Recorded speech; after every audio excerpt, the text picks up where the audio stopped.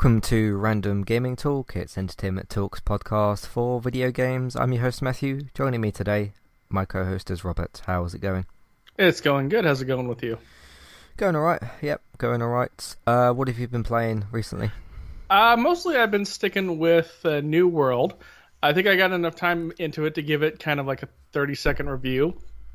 If you're somebody that's a big fan of like crafting, things like that, definitely a solid B+ in the game. If you're a big fan of quests, that kind of thing, it's definitely not terrible.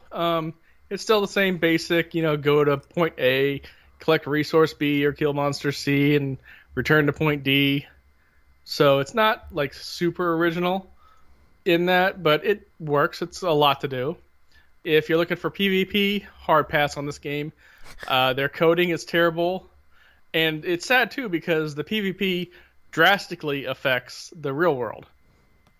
Because in the game, all the major cities have crafting areas, and you have to pay taxes on that crafting areas.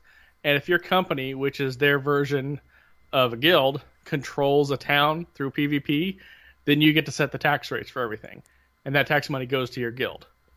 And they set it up to where you try to raid a town to take over it, and if you're the attackers, you're given a 30-minute time limit. Well, then everybody that's fighting can just AoE, lag out everybody, and win by default. Mm-hmm. So obviously that's not a good thing. Yeah. Plus, the way they have it set up, the company that's in charge of the town and the company that's attacking the town get to pick 10 people that are guaranteed to play the PvP, and then the other 20 can come in through randoms and fills and whatnot, but captains on both sides can kick you out for whatever reason. So they basically can control who does and doesn't play in the PvP. So if you got a big guild, you can pretty much decide who plays and who doesn't. Right. Okay. Are you enjoying it overall, though? Yeah, I'm enjoying it fine because I was never one to do the whole PvP thing, so that never really was a factor for me. Okay. Anything else you've been playing? I haven't really had a chance to play a whole lot else. I've been on the road a lot. In fact, I just got back from an overnight today, and I'm going to an overnight tomorrow, and then I got an overnight Monday next week, but I'll be home on Tuesday, and then I got an overnight at the end of the week after that. Well, cool. So I've continued playing Psychonauts 2. The thing that you're going to hear me talking about on Geektown, which is the Seeds part of the game, I finished that. I started to maybe realise with Psychonauts, it's maybe one of them games that I can't play for like 2-3 hours. And why I say that is because I've gotten a bit burned out on the whole go into this person's memory, finish that mission, then walk a little bit, and then get a cutscene, and then jump into another person's brain, and then keep doing that and doing it again and again. Because my favourite parts of the game in terms of its story is when there's more characters in scenes, and they're bouncing off each other with their dialogue. Because I did this part yesterday with 2 of the characters, and they kind of like met up again and they were chatting and stuff, and it was optional for me to stand there and listen to their conversation, but I was standing there listening to it because I was invested in like their history because of what the mission was previously.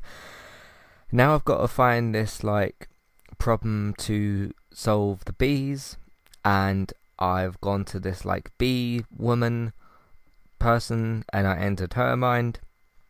And now I have to do like a mission with books and stuff. I just want to start tackling more of the main plot with the game, which I can't talk about what that is because it'll involve spoilers, but it's to do with the big group of Psychonauts, like the main group and things. Because there's certain characters I haven't even seen in the game for like 5 hours. And sometimes the game just has this, I mean for me it's an issue, for others it might not be, well, I just feel like the game's... like when people say when they're playing open world games, right? To where there's a main quest and there's side quests, and because you get distracted with side quests, you get kind of dragged off to doing those. This happens in games like Cyberpunk and Witcher and GTA and Red Dead, and I could name a bunch more. Mm-hmm. And even though Psychonauts is a linear game, I mean, you can go and look around and things, but you can play it like a linear game. You can do upgrades if you want to, and that sort of thing. And I've done some here and there, but it's a bit more linear than those sorts of games. And I feel like the game doesn't really take advantage of its linear storytelling because it's having you go off in like here, there, and everywhere. I'm still enjoying generally playing it, and I'm still enjoying the story and the characters. It's just the structure of the way the game is being played that I find is the issue. You want it to be more focused. Yeah, I want it to be more focused. That's a good word to use. Because I feel like it's not really. And then every now and then Raz will speak to a character and he'll go, I'm doing this thing to to help this person. And I'll go, yes, let's get back to that character. And then I'll go into someone else's brain. And I sort of put the game down a little bit yesterday. I haven't like rage quit it or whatever. I just got a bit sort of like burnt out, maybe is the word. Because I finished this quite long mission with one of these characters. And then we went back to this. There's basically a machine that I need to get to that's covered by bees, and Roz doesn't know how to fix it, so we have to go elsewhere and sort that out, which is where the bee lady, woman, comes into things, and I obviously have to fix her mind, and hopefully she can help with the problem. And then that will get me, once I've done that, and once I get into doing that thing with the machine, that should bring me back to more of the main plot. And it's strange the way the story's being told, I feel. But then again, when I'm like get past the initial frustration of like, oh, another brain to jump into, once I get into some of those levels and start doing the platforming, I'm enjoying myself again with the game. Then obviously the combat comes up, which I have issues with, but I've made that a bit easier for myself with the accessibility option. But I'm kind of wondering, like, after I finish with this bee woman's mind, am I going to have to jump into somebody else's brain to then get back to the bee thing? But I shouldn't have to, because she's the woman that's going to hopefully help with that. I get what the game's trying to do. What the game is trying to do is, when you go to certain characters that you need to help, or you need their help, you have to help them in turn, because they've got, like, problems with different things, and the way that you help them out is jumping into their brain and sorting it out. And I understand that. I just feel like there's a little bit too much of it, and there's too many sort of characters to jump through, of like, oh yeah, you need help now you need help, now you need help, and it's like, alright. It gets a little bit much, but then there's long stretches of platforming, and I'll really enjoy that. So yeah. Because literally yesterday I went to speak to this bee woman, and you go to like press triangle and talk to her, and one of the options at the bottom was, can I enter your mind? And I went, it's cause it was just I just gotten out of doing one person's brain mission, and then I went back into the main world, and then I was enjoying the dialogue from there, and now I jump into another person's brain. And I've looked up the mission list because I wonder how long I've got left of this game. I feel like I've been playing this game for about 18 hours or so. And I looked on the mission list. There was one on IGN on something, and I think I've got about 4 missions left. So I was just going to sort of try and go through some more of it. But yeah, it's maybe just the lack of focus, the lack of structure. But if you ignore that problem and ignore the problem with the combat, everything else is really good. So it's a strange one for me. Where did you get up to with the game? Did you find like similar problems? I didn't get that far into the game, mostly because a couple other games came out and they kind of distracted me. So yeah. Did you find any sort of similar problems at all? I didn't really get that deep into it, so. Mm-hmm. So that was with Psychonauts 2. Played some CODs today. Not too much you need to talk about with that. But I started using a different weapon, so that was cool. I actually do now and again. I'll do this on like certain occasions when I just want to have a bit of fun. You can go into a private game lobby, or you can invite your friends in there. You can do custom games basically, and if you get however many friends you want in there, you can do different custom games, and you can do whatever you want basically. there's a thing that you can do on COD as well, which is where you put bots into the game.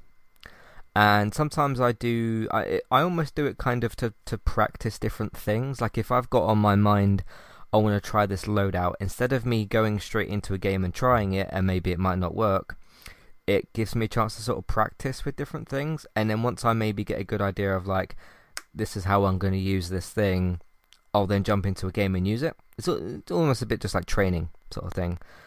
And I tried a couple of different things, and I do this thing sometimes where I put Cyber Attack on still. Usually all of the bots will follow each other, and they'll go towards the bomb, so I'll know which side they're going to sort of go to, and then I can plan from there a way to take them all out.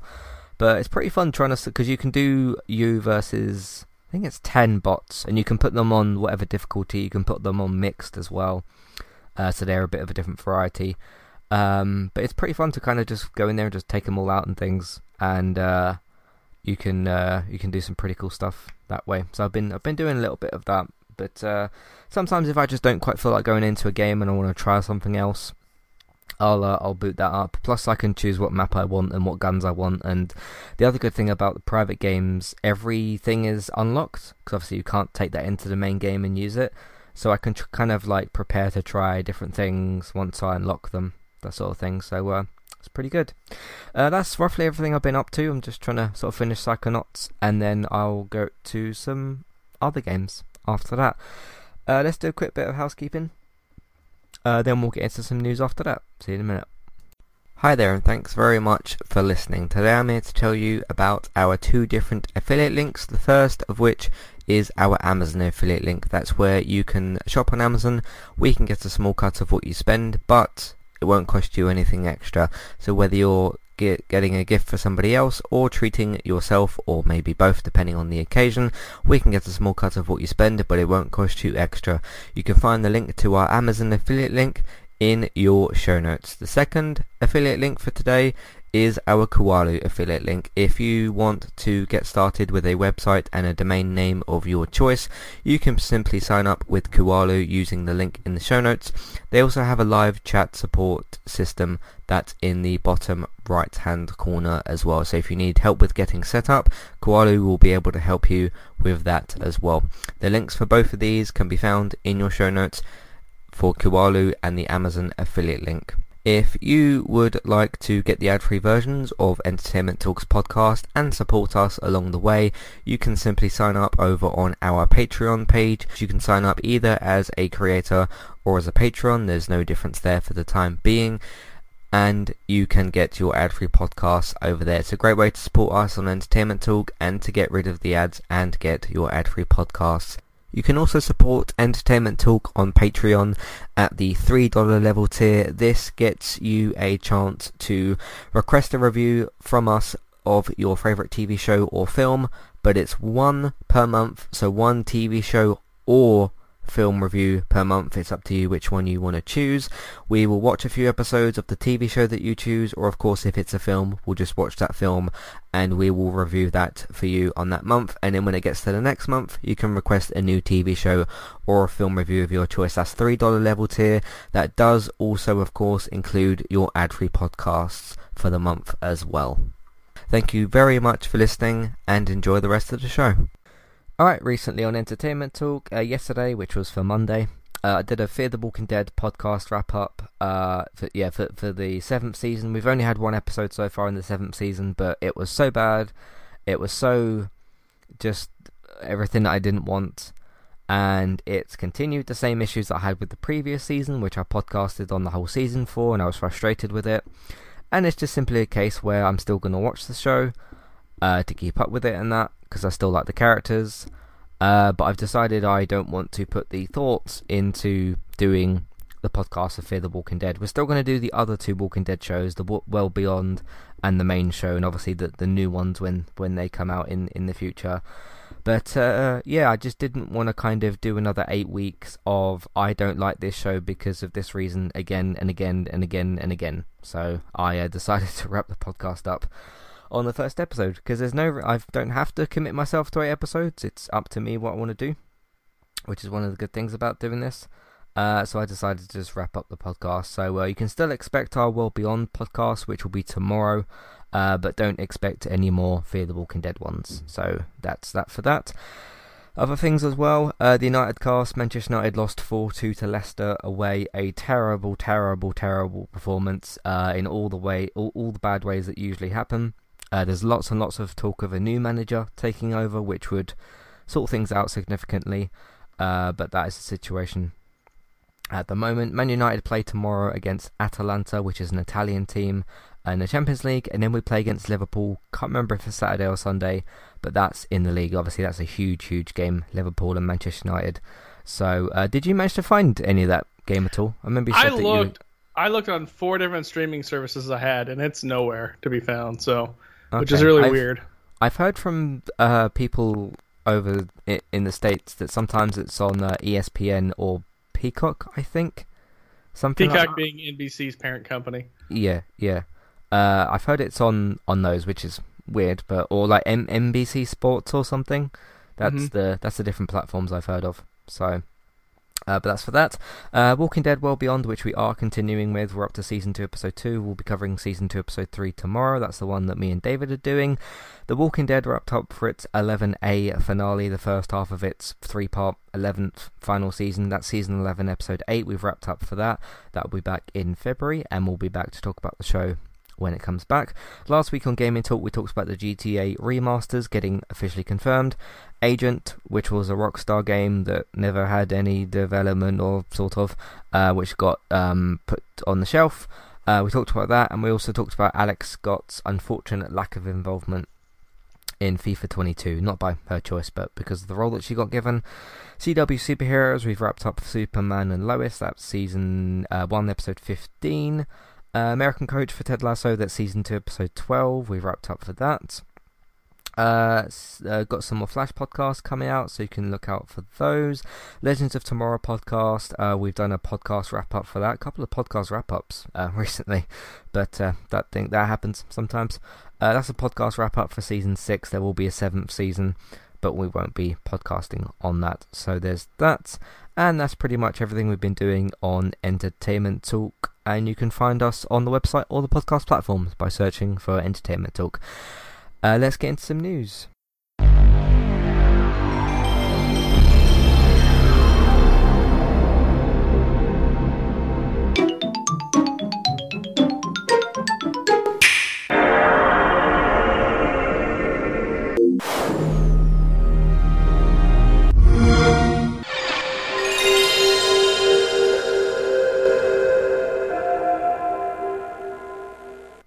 Alright, so following on from last week's podcast where we talked about the GTA games, which is 3 Vice City and San Andreas getting remasters, we've got just a small new piece of information about what might occur with those games. So it says, this is from Push Square, GTA Trilogy has higher res textures. I think that's obviously it will do that. Increased draw distance, so that's where you can see objects from further out, which is one of the problems that Cyberpunk ended up kind of having. But it means you can see buildings and people and cars and objects from a longer distance. And GTA 5 controls on PS5 and PS4. This is from Push Square, which is a PlayStation website, so they're not necessarily going to mention other platforms. The part that's interesting to me here, obviously the increased draw distance, things like that, and updated gameplay and better graphics is what you can kind of expect from a remaster or a remake. Not from a port, but for a remaster or a remake. GTA 5 controls, I find that quite interesting. I remember when the talk started happening about The Last of Us getting a remake, the first game. And there were certain suggestions that it might take like big gameplay elements from The Last of Us 2 and implement them into the first game. To basically give it like updated controls that are the same as Last of Us 2, which would work for certain things, but I don't know. But GTA 5 controls, Robert, how do you think this might work out? I think that's quite a good idea. Yeah, it's not a bad idea. It's one of those things that you're not really ever going to know until you actually see the implementation. So. Yeah. So, just a little update on that. They did say 2021. They haven't given a full release date yet. But to my knowledge, they haven't. No, they haven't given a release date yet. They just said 2021, and then they said mobile versions for 2022. So that's just a small update from GTA. Got a bit of disasters happening with football games, both FIFA and eFootball. EA and FIFA are falling out over money. Not a surprise. EA may lose the FIFA name and license, as FIFA is apparently going to be charging them $1 billion. I think that's for a 3 or 4 year renewal. I can't remember which one I saw. I think it's for 4 years of renewal for the license IP, which EA at the moment says is refusing to pay. I don't know when that runs out specifically. I don't know if it's for FIFA 23, which will be next year's game. Obviously, this year's game, FIFA 22, is out and is doing well. Yeah. So I would guess that this would involve probably losing, well, it says license, so they'd probably lose a lot of team names and team kits and player names and that sort of thing. And they'd have to do a little bit more of what PES does, which is when you've got one of the things that PES used to do is, like, Manchester United used to be called like Manchester Red, and Manchester City used to be called like Manchester Blue. And used to even have things like Arsenal would be called London Red, things like that. PES has done a bit better with it, or eFootball has done a bit better with its licenses. They've got like Manchester United and Arsenal and some of those other teams. Interestingly, FIFA, I think it was 2 games ago actually, did lose the license for Juventus. They're now called like Piemonte Salco or something, and they've got like a completely different kit, that sort of thing, but they've still got the names of some of their players, like Mandzukic, Dybala. Who else plays for them? Buffon used to, obviously. Who plays for Juventus? Miriam Pjanic as well. They still sort of kept names like that, but they weren't able to use the kits or the team name. I think this situation will resolve itself. I think EA will be fine. I might be wrong, but that's just what I think is going to happen. I think that obviously with EA and them being the way they are with money, they're not going to want to pay the like $1 billion. Obviously that is quite a lot of money, but I mean on things like the amount of sales they make for the game every year, which is really high, not just for that particular month, but probably for the whole year. They always make like the top charts in sales and things for the FIFA games. Microtransactions, Ultimate Team, they make loads and loads and loads and loads and loads of money for, with like the card packs and things like that. I think EA would maybe look at this, and I mean I haven't got the EA brain, so to speak. I don't know like how they think business wise all the time behind the scenes, but I think this will be something that they'll pay, because I think they'll just want to. I mean, just based on the amount of money they make from FIFA, for EA to lose that, it would be a massive deal, because it's one of their biggest. Well, probably is their biggest game every year. What do you think EA is gonna do here? Oh, I'm sure they'll come up with some way to make up that money. Mm-hmm. They don't let that kind of money go unless they have something in the back burner. Yeah. But yeah, I don't know if that's for next year's game or the one after that. But it's for I think a 3 or 4 year renewal. I've heard they've made. I think Andrea Renee on What's Good Games talked about this once. She said that they made $500,000 once on like the Ultimate Team card packs.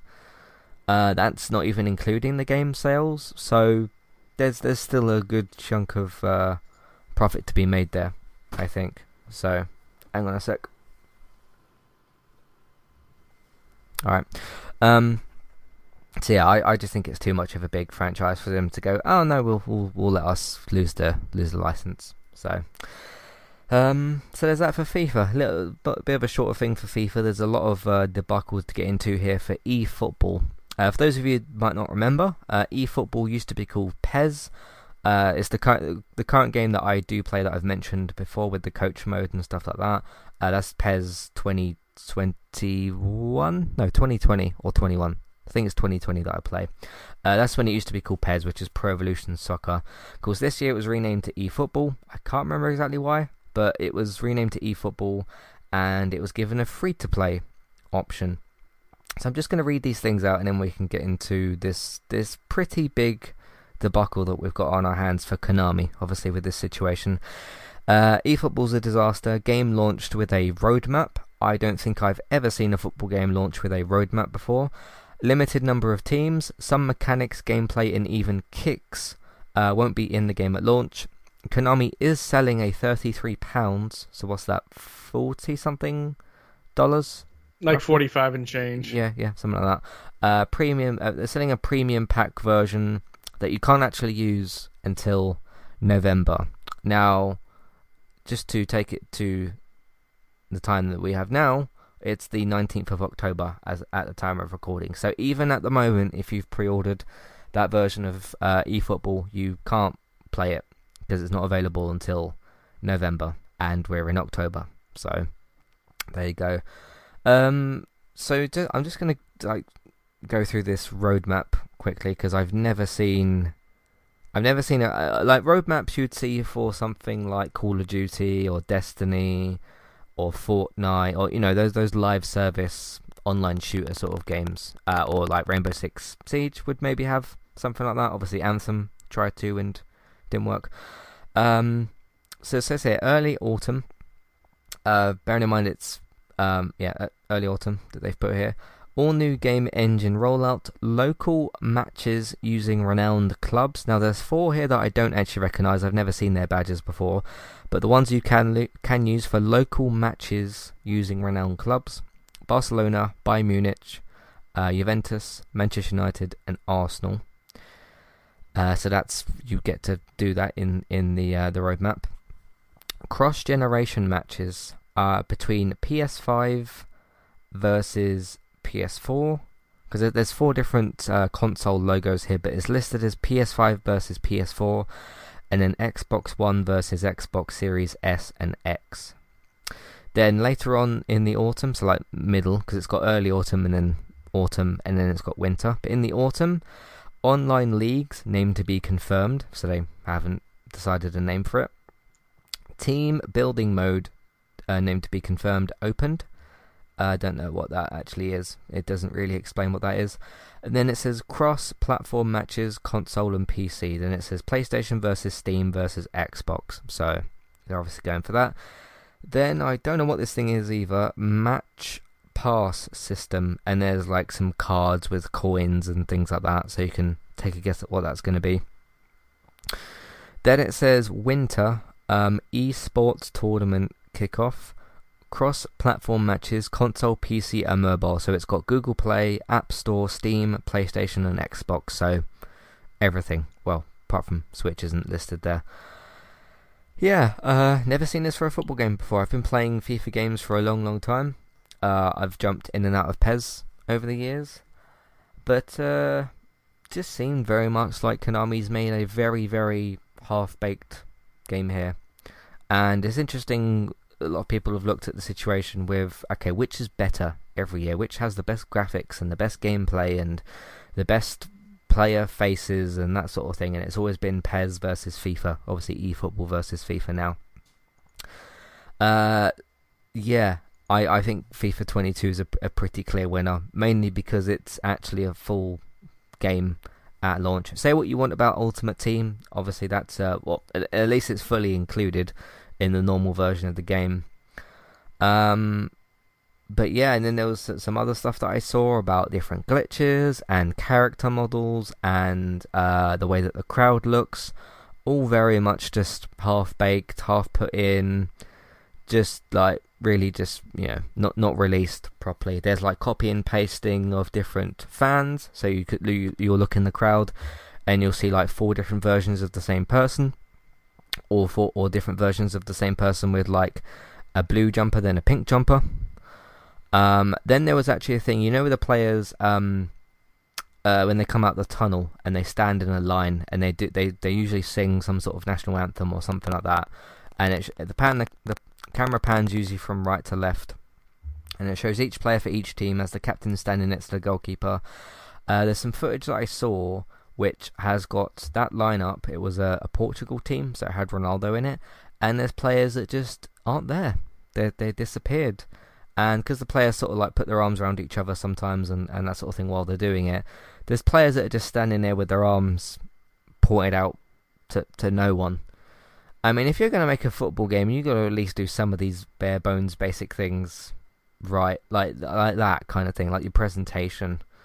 And there's all sorts of like really weird face models for these characters for these players, and yeah, it's a pretty bad situation. But it's Konami, so what do we expect? And look, I'm really enjoying the PES game that I'm playing. Sometimes things don't work out that I put into my team. That's sometimes my fault, sometimes the game's fault. But it's a pretty decent. It's a pretty good football game. What do you think of this situation, Robert? Well, it's things like this is why I tend to avoid sports games in general, just because they almost always have massive post-purchase content for that. And, for like RPGs, things like that, that's not that, big of a deal. But for a sports game, it's a little ridiculous. Yeah, certainly is. I just want to pose a question to everybody here as well. There's obviously these rumours going around about Silent Hill, Castlevania, Metal Gear. We'll see if anything ever happens with them. We talked about that a few weeks ago and in the past. If Konami doesn't, there's two ways this can go. If Konami doesn't want to license out the IPs to those games and they want to remake or remaster or make new games for those franchises, do we really want Konami to do that? Because we already saw the results of that, which was Metal Gear Survive, and it was terrible. Obviously, the better option in that situation is Konami does something like licenses them out to Bluepoint, or a studio like that that's done remakes and remasters before. So then Konami they'll still have somewhat of their hands on it, but they won't be developing the game. Obviously, with PES or eFootball, it's an in-house developed first-party game. But yeah, we got to look at this situation and how Metal Gear Survivor's gone and the treatment of those franchises and just the way the company's been over the last 5-10 years, roughly. And I think we should ask the question of, do we really want Konami in-house to make Silent Hill, Metal Gear, Castlevania games? Because I don't really think that's quite a good idea, given how simple some of these things are for a football game, like players standing in a line, not being in the game. Makes you think of what they could do with the bad Metal Gear game. Although I say that, we've had one. I just mentioned what it's called. So, what do you think with that situation, I suppose? Trusting Konami to do something with their IP? Don't trust Konami any further than I could throw a brick. Yeah. The only thing they've been good at doing in the last 5-10 years is making pachinko machines. Mm-hmm. So, yeah, there we go. But yeah, I think the suggestion is don't play. Even though people say, hey, you won't lose anything if you play a free game. I understand that if you download eFootball for free, whatever. But there's parts of that free game that are just fundamentally missing. So, just we should just think about that sometimes when we are offered free things at certain points. So, but I think it's pretty fair to say let's not trust Konami with things, because they can't be trusted. Speaking of companies that were rumoured to be doing Konami-related things, but might not be doing Konami-related things, I got a little update from Blue Box, which isn't related. This post or this update isn't related to those IP. I'm just saying they've been connected to them by certain people. So Blue Box, who was supposed to be developing this app or game, hopefully in the future, called Abandoned. We've talked about it a few times before. The app is free and available only on PlayStation 5. It's supposed to be a real-time experience. They've got the app available. There's not much on there, but you can go and download that for free and have a look on that app. They put a little update out about the situation, and it's turned quite bleak. Not for their development specifically, but their reception that they've received. So it says here the following message. Sorry, the following message is not addressed as a company, but as a group of human beings. The last few days have been difficult. Death threats are increasing online, but unfortunately also physically, and this has to stop. I don't quite understand some of that, but we can talk about this in a minute. We have been dealing with death threats the past few months, and the last few days have been dealing with it again, especially physically. This not only affects us as a team, but everyone within our environments, our businesses, families, and everyone surrounding us. We want to work in a safe environment with job openings upcoming in the future. So, hiring some people, hopefully. Then it's supposed to be quite a small studio, so that makes sense. In the future, we want to offer a safe work environment for colleagues, for future colleagues as well. We won't tolerate this, and we will take action by providing authorities IP addresses, logs, and it says camera footages. God knows what people have been sending them. We are fully aware of the negative situation that we have created and truly understand your frustration.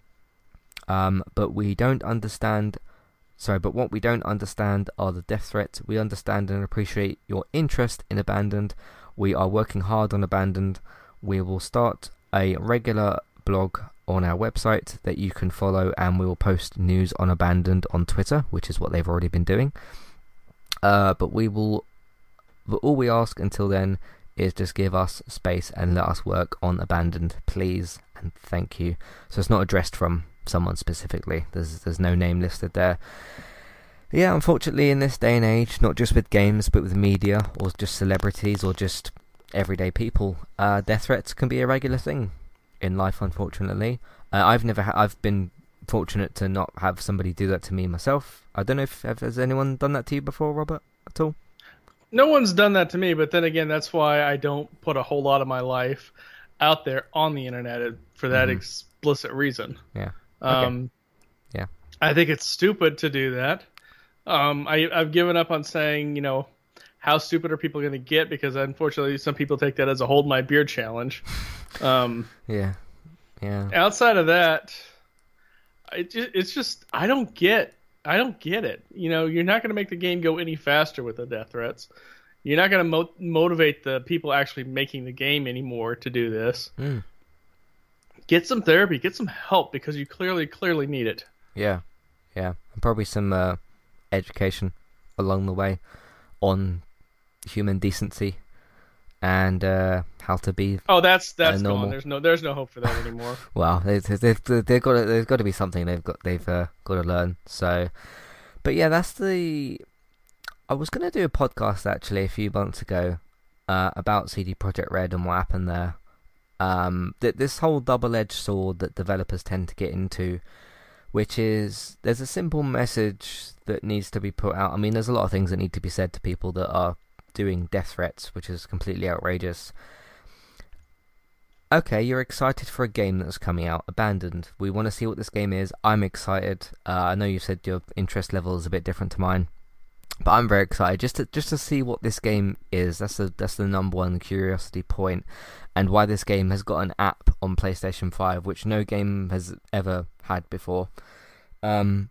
Like its own individual trailer app. Like no game's ever done that before, not to my knowledge anyway. You can either be quiet and leave the developers in peace, so that the thing that you're excited for they can actually work on in peace and not have to deal with death threats. Because that's the thing that's happening as well, is while they're dealing with death threats and online hate, you're just distracting the developer that you want to get the game out to you. So you're actually making the situation worse in two ways. One, because you're being awful and rude to that person, but also because you're actually stopping them working on the thing that you apparently want. It's and then the other side is, okay, if Abandoned, I mean, no, I don't know who knows what state Abandoned is in, right? If they released Abandoned tomorrow and it was a broken, buggy mess, they'd still get death threats of people being like, oh, this is a scam, and you've done this and you've done that, and this game's bad and broken. And then it would be like, but, well, you wanted them to rush the game out because you threatened them with their lives. So it's like, what's a company supposed to do in that situation? I mean, the realistic answer is obviously to keep working on the thing and get it out when you can. But games, we've learned lots and lots of times with lots of different games. Games need to be released when they're actually ready. Instead of this whole idea of like, oh, it's come out, it's not good, it's could be better, it might be better later.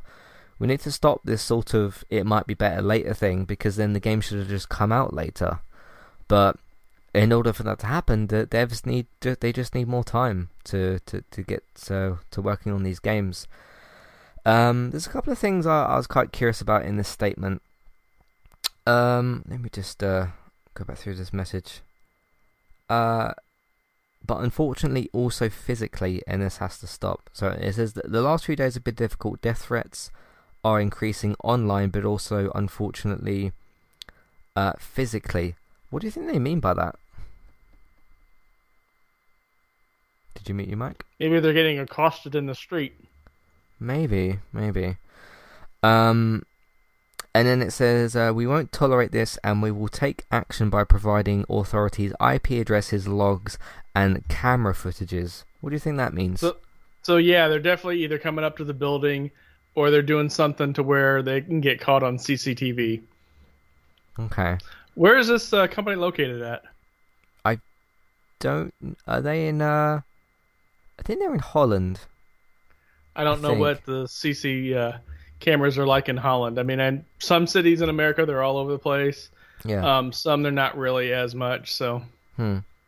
I took the camera thing as, are people like, when people sort of like, they'll get a doll or something and they'll like cut its head off, or, film themselves cutting something, or I thought that's kind of maybe, and people are like videoing, sending in them video because they've got like email address and Twitter and stuff.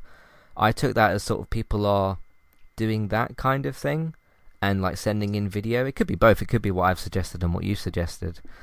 But yeah, so that's kind of what I took from that. But that's unfortunately the update with the Blue Box. But just give them time, and it is not a scam because they've not asked any of us for money. So you can go on the PlayStation 5 store if you've got a PlayStation 5 and download the Abandon app for free if you'd like to. You don't have to give them any money. I've not given them any money. Robert hasn't. Neither of any of you. So let's try to leave them alone. I mean, it's probably not our community. I would hope so. I would hope it's not our community. But yeah, that's the update from Blue Box on Abandoned and the situation. Hopefully you got some nicer things to talk about. What do you want to talk about today? I do have some better things. First, you kind of reminded me of something.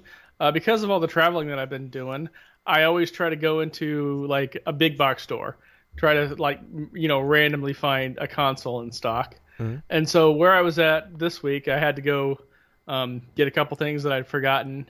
And so I walked by the electronics store. And if I had wanted a Series S, which I don't, I want a Series X because I still have discs that I need to play. Uh-huh. But I could have easily gotten one because they had not one, not two, but 20 in stock. Huh.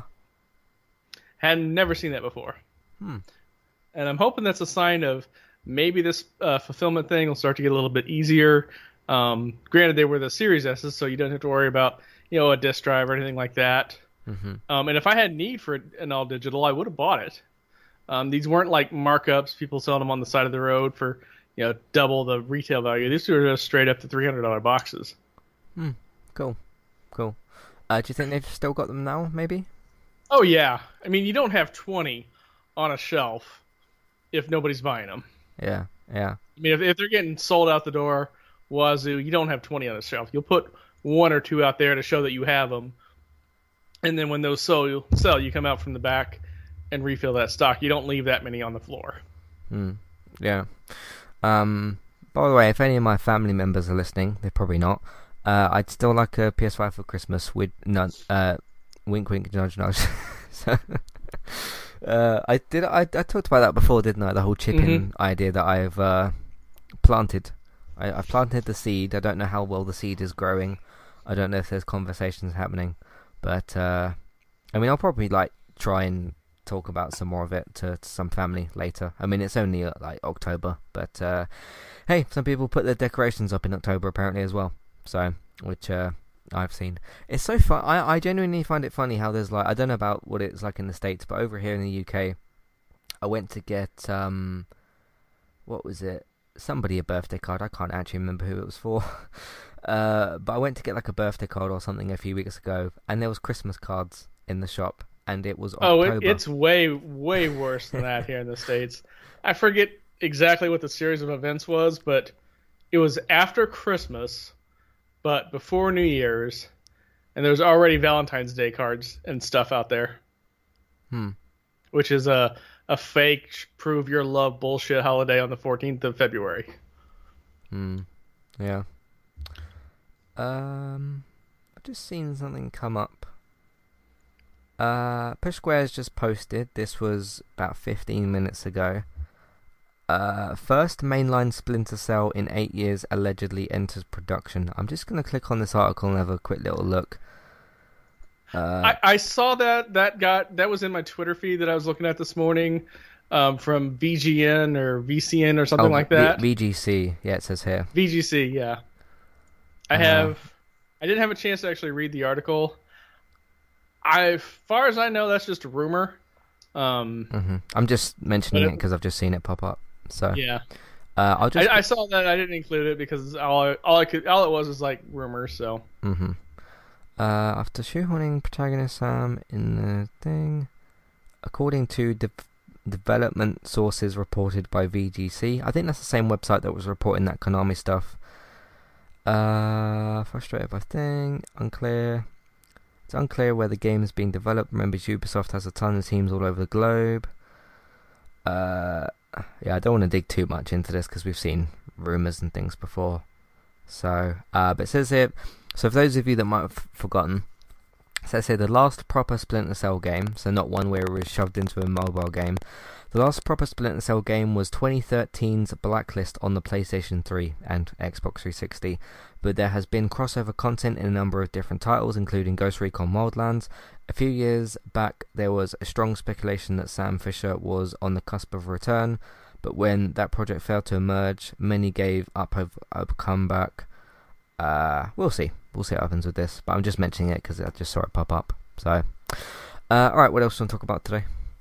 Well, the first big kind of thing that we have to talk about is, of course, the Nintendo Direct, which was covering everything involving Animal Crossings and the Animal Crossing Big Update. You can watch the 23-ish minute video online on demand. It's, I mean, if you're really, really into the game, you've already seen it. So the big things to take away are, first off, it's going to increase the Nintendo Switch Online. It's moving up to $50 US for a year or $80 for the family plan. Now, if you get this upgrade price, that does include the $25 Happy Home Paradise DLC. So if you're already an Animal Crossing player, you're basically getting the expansion pack benefits for $5, considering it's $20 to get a 1 year subscription, and it's $25 to get that Happy Home Paradise. Okay, right. And the other big thing is that there's going to be exclusive expansions for both the Nintendo 64 and Sega Genesis, but you will have to buy controllers for each console, and each of those controllers will cost $50. No apparent discount for buying them in pairs. So this is going to be a classic N64/Sega Genesis controller that'll connect to the Switch somehow. Can you not play it with Joy-Cons? I'm sure you can, but then again, maybe not. I mean, the Sega Genesis was a 3-button controller, and the N64 had a bunch of weird crap on it. So yeah.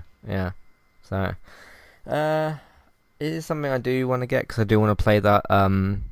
What was it, Ocarina of Time they added? I can't remember which one it was. I think it was that one. I do want to play that. I want to dip in a little bit to the other classic games, but my main interest is the Zelda game that's on there. I don't need to do it like right now. I can wait to do that. Obviously, I'm trying to finish Psychonauts 2 right now. I'm trying to generally focus on new games from now to the end of the year because I want to get things finished for the best and worst of 2021 list. So I'm trying to play things like Metroid Dread when I can get hold of that, the Guardians of the Galaxy game, and I still things like Darth Vader Immortal that I haven't played that came out this year. Those could all be sort of maybe Game of the Year contenders. So this Nintendo thing can kind of wait for me. So how about you? Probably not, just because I never got around to getting the online for Nintendo because I don't really play it enough justify getting anything online. So I might get the expansion on a standalone, but even then I don't really pay it enough to do that either. So yep. So that's out there if you want to go and have a look at that, and we shall see how that goes. What else have you got? Well, from the category of Dota 2's international tournament wrapped up on Sunday with Team Spirit winning the event and claiming its share of the prize pool. Team Spirit's first place prize was $18.2 million US. The international tournament took place in the National Arena in Bucharest, Romania. Valve had planned on allowing fans, but obviously that didn't happen. The $40+ million prize pool was obviously funded by Valve, along with community efforts through sales of compendiums and battle passes. Team Spirit, based in Moscow, is the first Eastern European team to win an international title since Natus Vincere won it in 2011. So Valve canceled attendance for the international, obviously due to COVID concerns. Nothing they could do about that. They were in a different country, so they got to do what the country says, and so that's what they told them to do. So, yeah. I was thinking the other day while I was in the middle of playing COD, because speaking of like online competitive games, and there was this way that I was playing the game, or the way the other team was playing the game. And I think I mentioned this to you a few months ago. I am getting worse at games. I'm finding that like my reactions are getting annoyingly slower. And I remember somebody asked me before, must have been about a month or so ago, and they said, "Does Matt have any interest in playing like COD tournaments and stuff?" And my main reason for saying no was, although I'd like to do it, I probably wouldn't be generally good enough. Not putting my own abilities down, but just compared to those really higher tier sort of players, the ones that we're talking about here, I probably just wouldn't be able to sort of keep up with that. And some people have told me, like, oh, it's because you play on console and not PC. I don't really quite... I mean, yeah, there's the mouse advantage. Obviously, you can spin around really fast and things and turn corners fast, but I can still turn my sensitivity up really high and turn around really fast. But yeah, I don't see myself entering those sorts of things. See, the whole console argument is complete bunk. A buddy of mine, Donald, back when he was seriously into it, he was a master rank in Overwatch, and he went to South by Southwest in 2019 and competed in a solo tournament and a teams tournament, won both, and he played primarily on console. Yeah. I mean, I don't quite agree with the argument either of like, oh, PC players have an advantage. You'll load into the first round of COD quicker, yeah, but aside from that, because like half the team sort of doesn't. It's a weird thing with the game. But no, my just general reactions are slower than they used to be. So, but yeah, that's kind of what I have to say about that, I guess. How about you? Yeah, I mean, it's cool that they want to know. I mean, that's a lot of money. I mean, even splitting that between 5 ways, like I said, damn, that's something. Yeah, definitely. So, all right, what else have you got? Well, the last two are kind of Microsoft centric. The first one is Microsoft hit a milestone in Japan. They recently sold more than 100,000 units for the Series S/X, which I know doesn't sound a lot, and in reality, yeah, it's not a lot, but they did it in less than a year, and when you consider the original Xbox One needed over 4.5 years to reach that same milestone, it does show that it is picking up speed.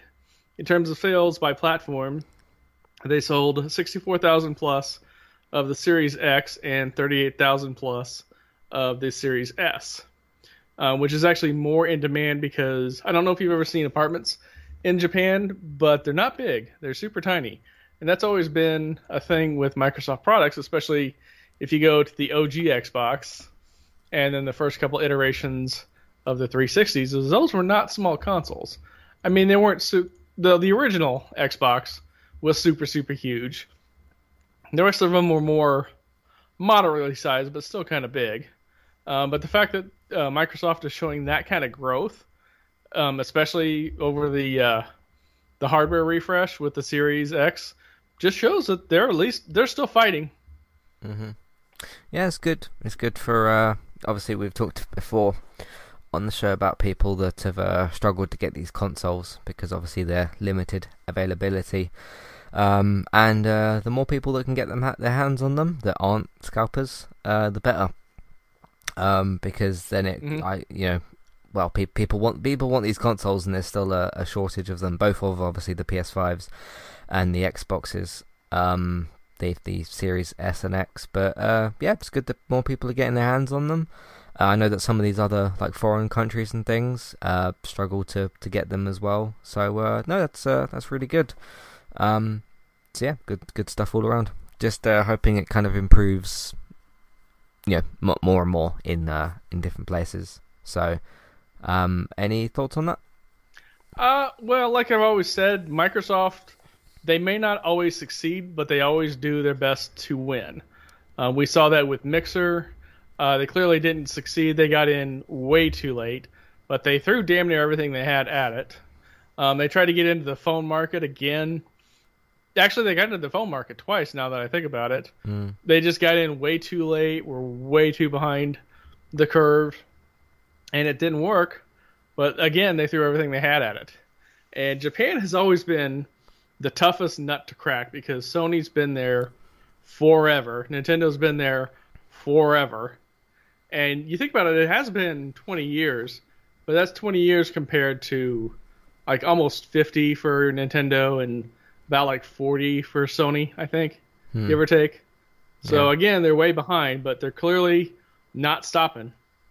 Yep, it's good.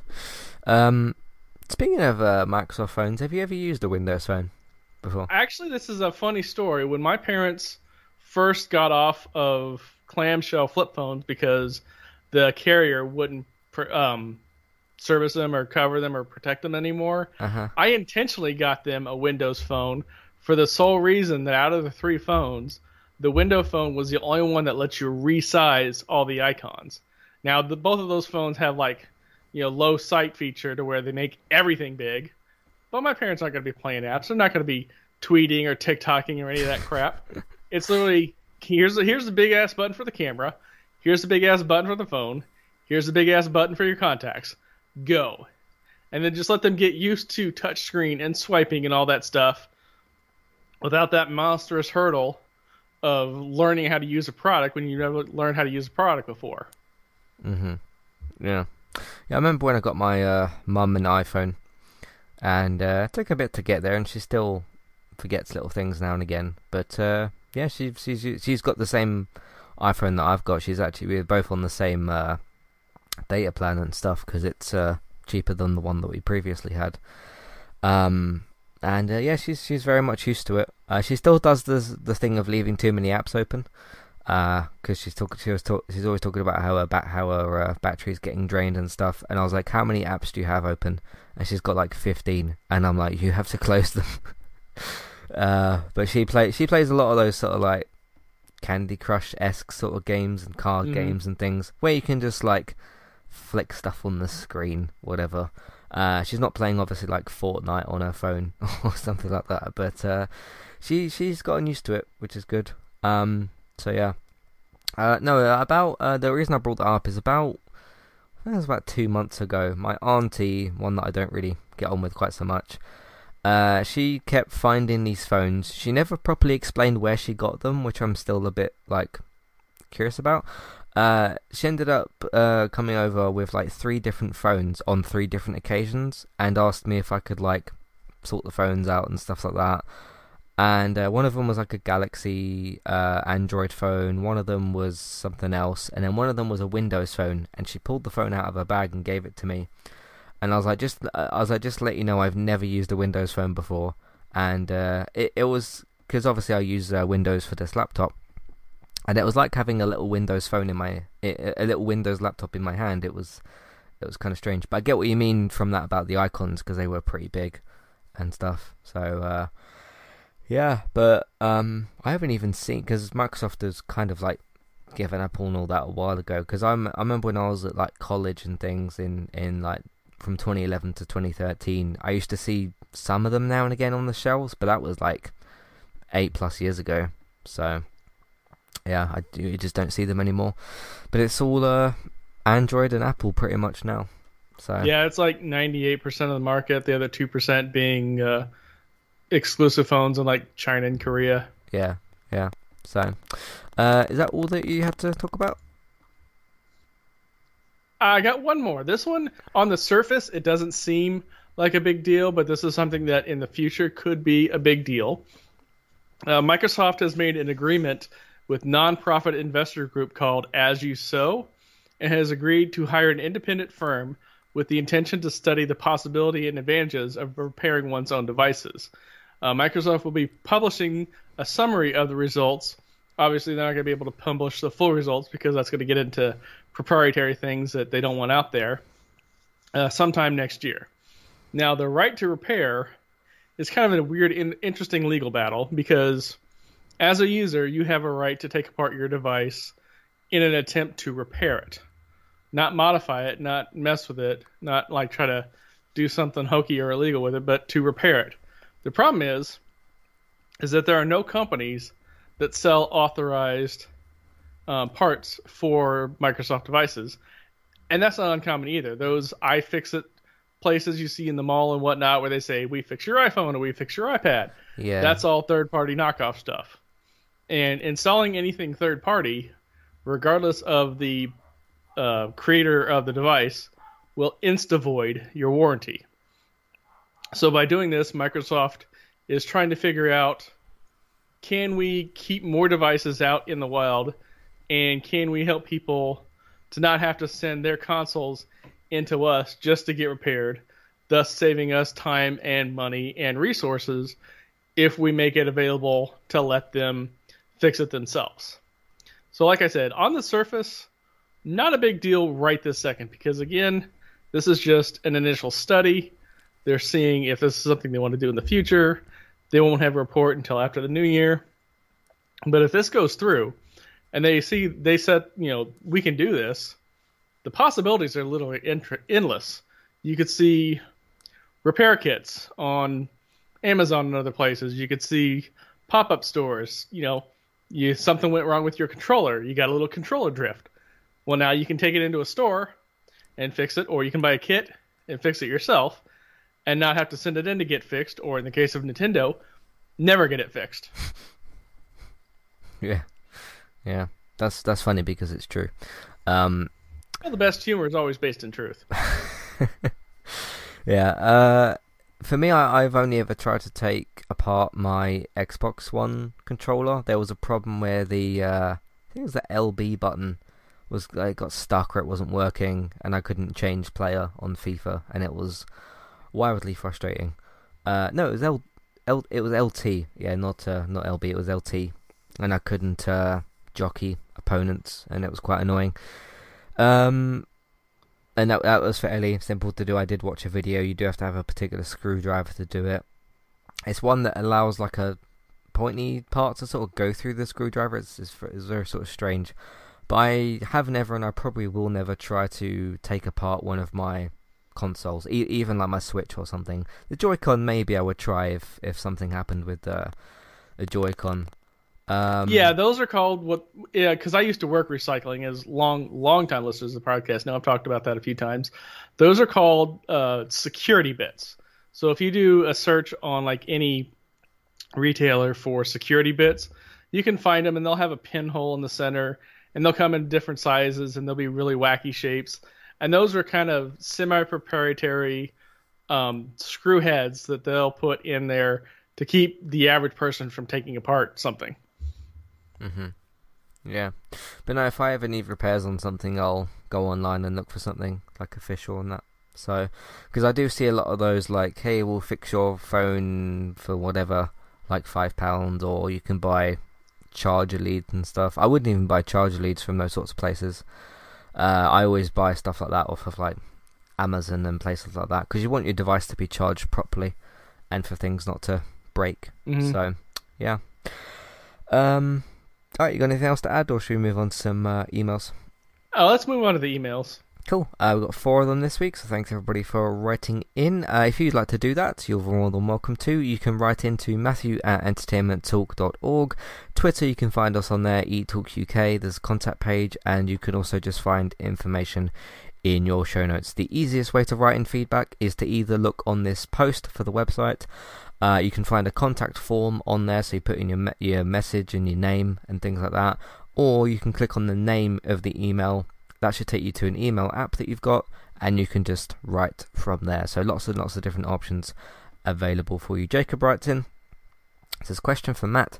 If Cyberpunk had come out in April, as it was supposed to do, because that was its first release date, wasn't it? April 16th, and then it got moved to November, then December. So if Cyberpunk had come out in April and was a Game of the Year contender for 2020, would you have liked it more than The Last of Us 2? That's kind of a double-sided question, because if hypothetically it come out in April, let's say, obviously this is a hypothetical question anyway, let's say that the game that we were, I'll say, promised, or the game that was advertised to us, it would depend on, okay, are we going to get the full game that's got all the subway system and the actual carts on the train tracks and things like that, and the random gang encounters and the other things that were supposed to be in the game, or would it be the version that we got at launch in December, where we didn't get some of those things, but the game was still surprisingly good for some people, including myself. Either way, obviously I don't know what it would have been like to play let's say the full version of the game, because I never did play that and nobody ever did. And obviously we all played the version of the game that actually came out, so I can't really speak on would I have liked the full version of the game, because I never played it. It wouldn't have really made a difference to me. I still probably would have enjoyed Last of Us 2 more. I think the story would have been better, the gameplay would have... I just think in most departments, The Last of Us 2 for me just beats, well, all games, really, because I think it's probably the best game I've played. But I mean, it's a fair question. Obviously, people were looking at that, and as we went into the start of 2020, aside from everything that went wrong, there was the debate at the start of the year, like, what's going to be the better game, Cyberpunk or The Last of Us 2? And because Cyberpunk came out so late, it wasn't really a Game of the Year contender for 2020 anyway.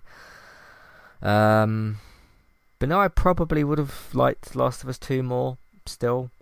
But then if let's say tomorrow I'm handed a full copy, let's call it that, for Cyberpunk, and I start playing it, there's a possibility I could change my mind, because I don't know what it would be like to play that version of the game, and I can't say for definite that I would have enjoyed that more or less than The Last of Us 2, because I don't know that right now. Yeah, any thoughts yourself particularly? Would you have considered it more of like a Game of the Year contender, or where'd you kind of sit with that? I think if it had came out in a better state, I definitely would have given it more of a chance. I'm still kind of waiting for my Series X so that I can christen it with with Cyberpunk, because I do still want to play it. Yeah. Okay. But yeah, that's pretty much my answer to that question. So, but there's one side of that I can answer, and one side that I can't. So, that's the way that is. Hannah says, what current things in gaming do you want to see more of in the future? Any particular features, hardware, or types of games?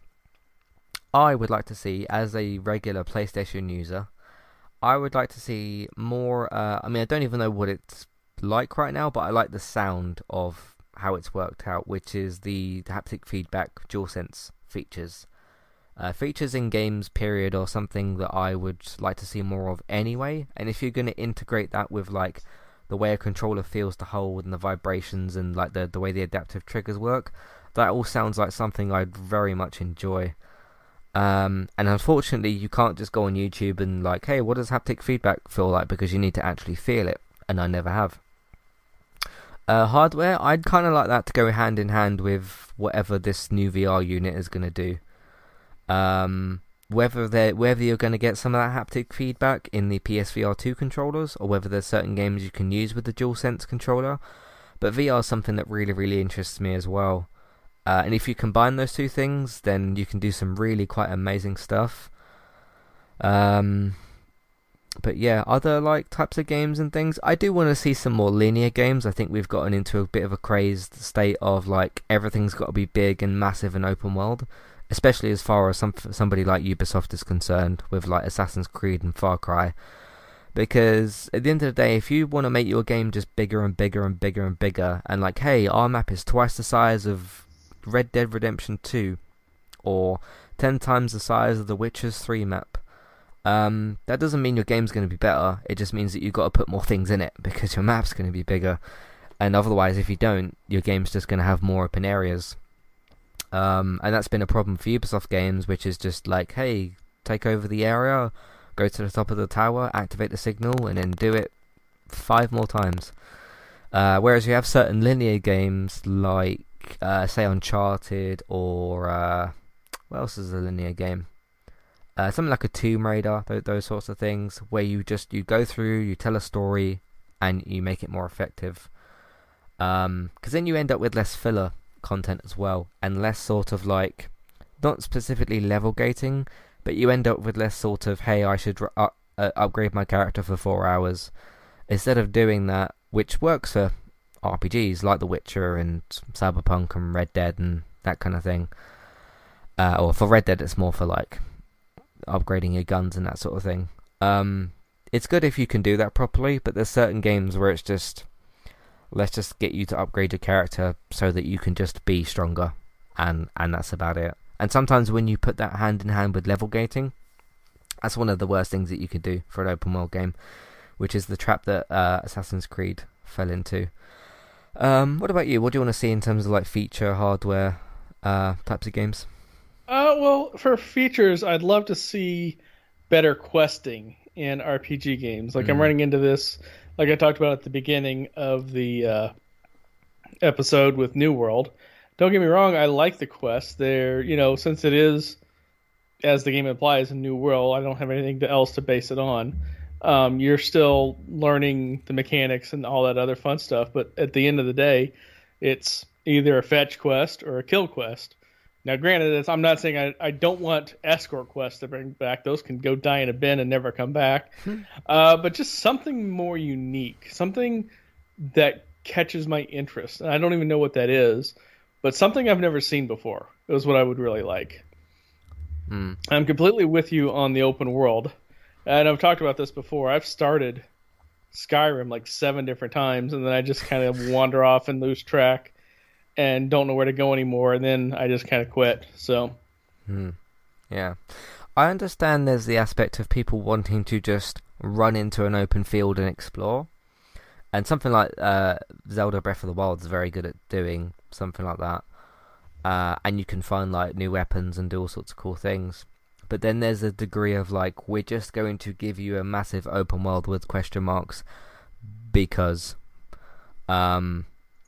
And there's a difference there between doing that with a single player game and doing it with a live service game. Obviously, with a live service game, you want as much content as possible to keep gamers around month to month, or even day to day, week to week.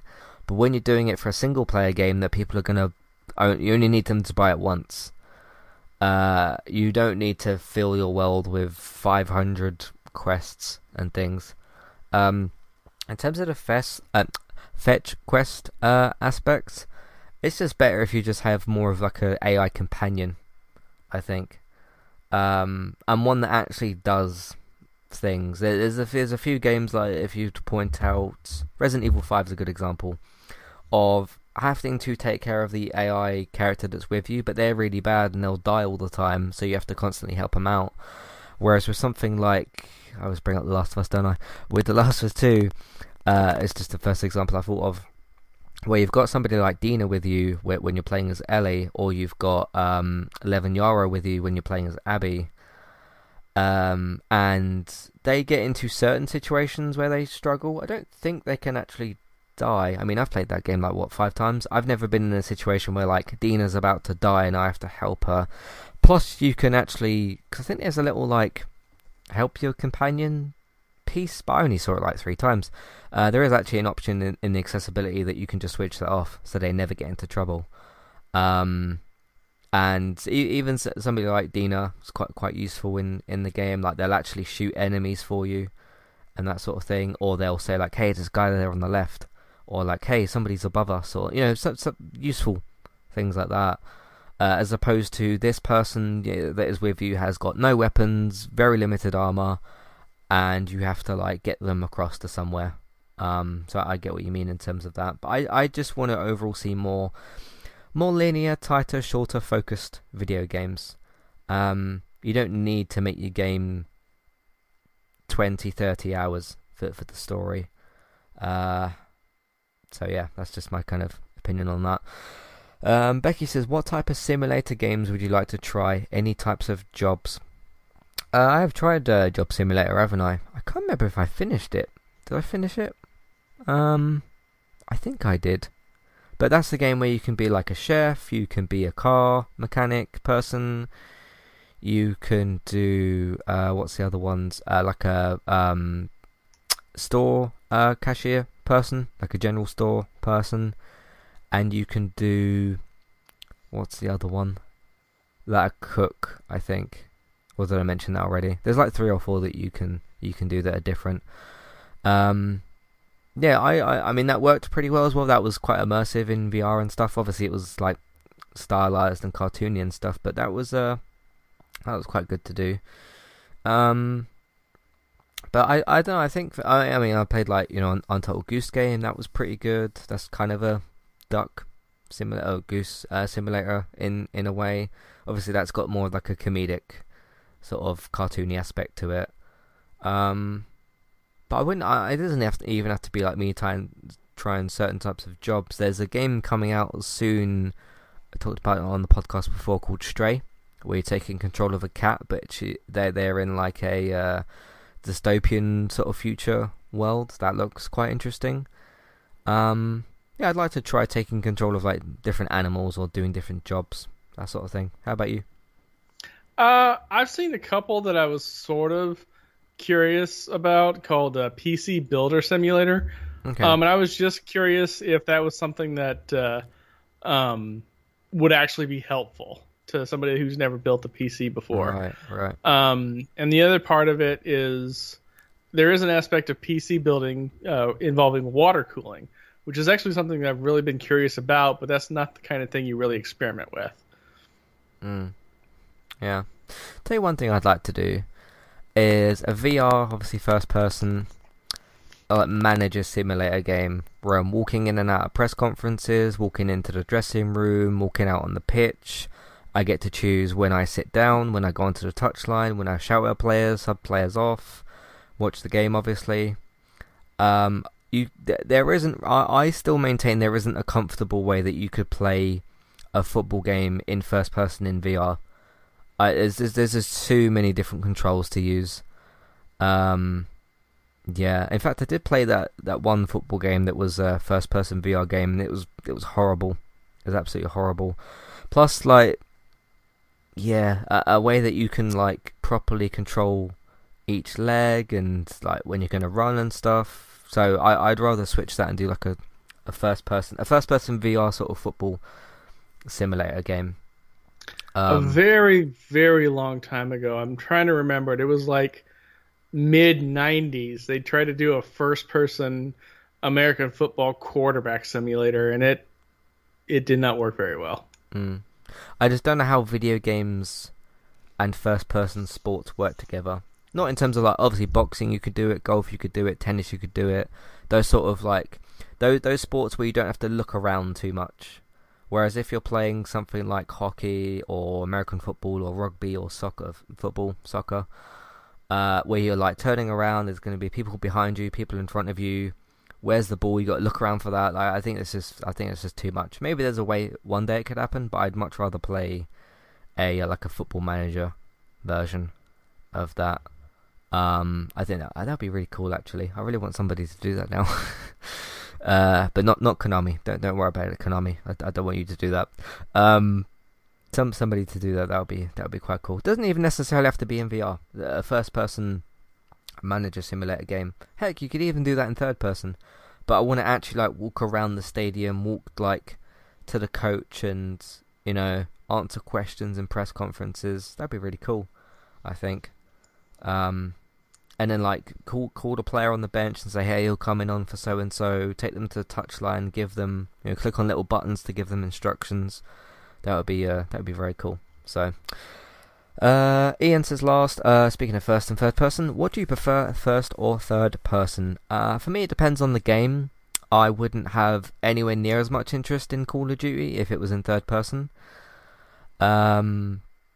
Then you've got some of my favourite games are third-person action games, like The Last of Us and Uncharted and things like Ghost of Tsushima and like Red Dead, GTA. Those work really well in third person. First-person shooters, I mean, you've got to just get I talked about it last week with Battlefield, didn't I? And how bad that was with the beta. If you're going to do a first-person shooter game, there's a lot more reliance on how the gun feels to use. As opposed to third person, where you don't really have to focus on that quite so much. But I generally prefer third person, but for some games you need that first person aspect for the immersion, I suppose. It depends what you're doing or what you're playing and what you're using. For like driving and things, I remember switching when I was playing Cyberpunk, switching a lot between first and third person, depending on like where I was driving and what I was driving, that kind of thing. What do you prefer? Yeah, it really depends on the game. Driving sim, RPG, shooter. There's 100 different factors involved in all of that. So, do you think there's any games that would or wouldn't work in the opposite thing?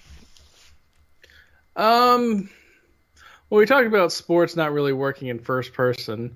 The only real exception to that is maybe a golf simulator might work in first person. Definitely would work in VR. Yeah, there is that golf VR game that I played. It was pretty good. Apart from when the move controller would glitch out a bit, and obviously with golf you got to be specific or like precise, especially when you're doing like putting and stuff. But it was all right. But yeah, I generally just prefer the third person action games. And it was cool when I remember when GTA 5 came out on PS4 and Xbox One, and you could press like the options button or whatever it was, and you could play in first person. That was all right, but it just didn't quite fit right, maybe. So yeah. Anyway, that's what we got for you for this episode of Gaming Talk. We'll be back next week for more news and impressions and everything else that we talk about here. Do you think I will finish Psychonauts 2 by next week, the podcast? I honestly don't know. I'll try to sort of finish it. I've got a do you know I got a new job? I can't remember if I told you. Yeah, we've talked about this. Yeah. So it's a cleaning job in the afternoon. It's only for like 2 hours. It's basically just like after school kind of thing. I've got half term next week, which means not only do the teachers and kids not go in, but the cleaners don't, because there's nothing to clean. So I'll have a bit more time next week. I'm going to try and get out to the cinema and see a couple of things. So yeah. The other thing I was going to mention that I'm going to do, I put out a post on a few PlayStation groups and retro gaming groups, and I said, what is the easiest and best way to play PlayStation 1 games? Because I've jumped between playing certain games on PS2, I've downloaded certain games on PS3, I had the PlayStation Classic at some point, I've heard about using emulators and things. And somebody said, if I bought, because I sold my PlayStation Classic because I'm an idiot.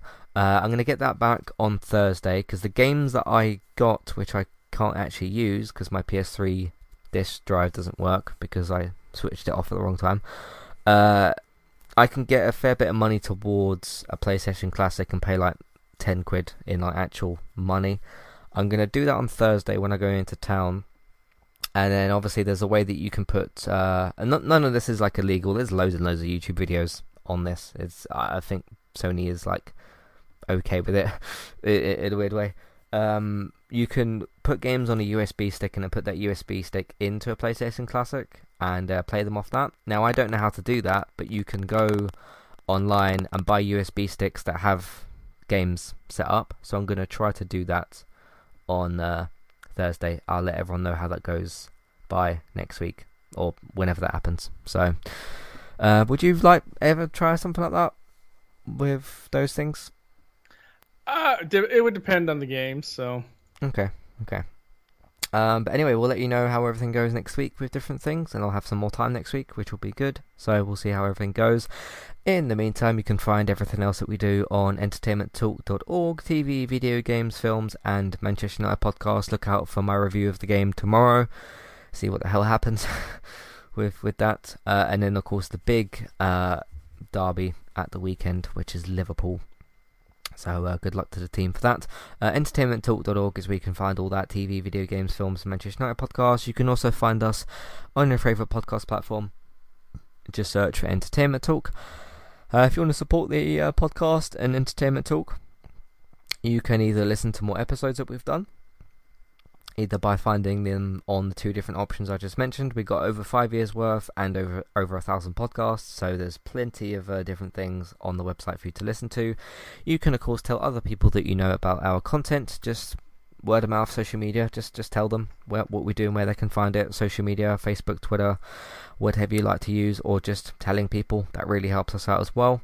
Patreon, $1, $3 level tiers, ad-free podcast and review options. Take a look at those. Geektown Radio should be out soon at some point today for Tuesday. Look out for that. That's geektown.co.uk and Geektown Radio. That's for your TV and film news. Bex is streaming very regularly still over on Twitch. You can find her on Trista Bytes, Trista Bytes over on Twitch.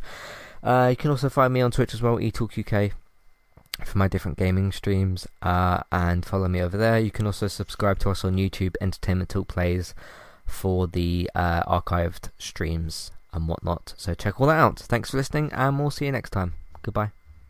Goodbye.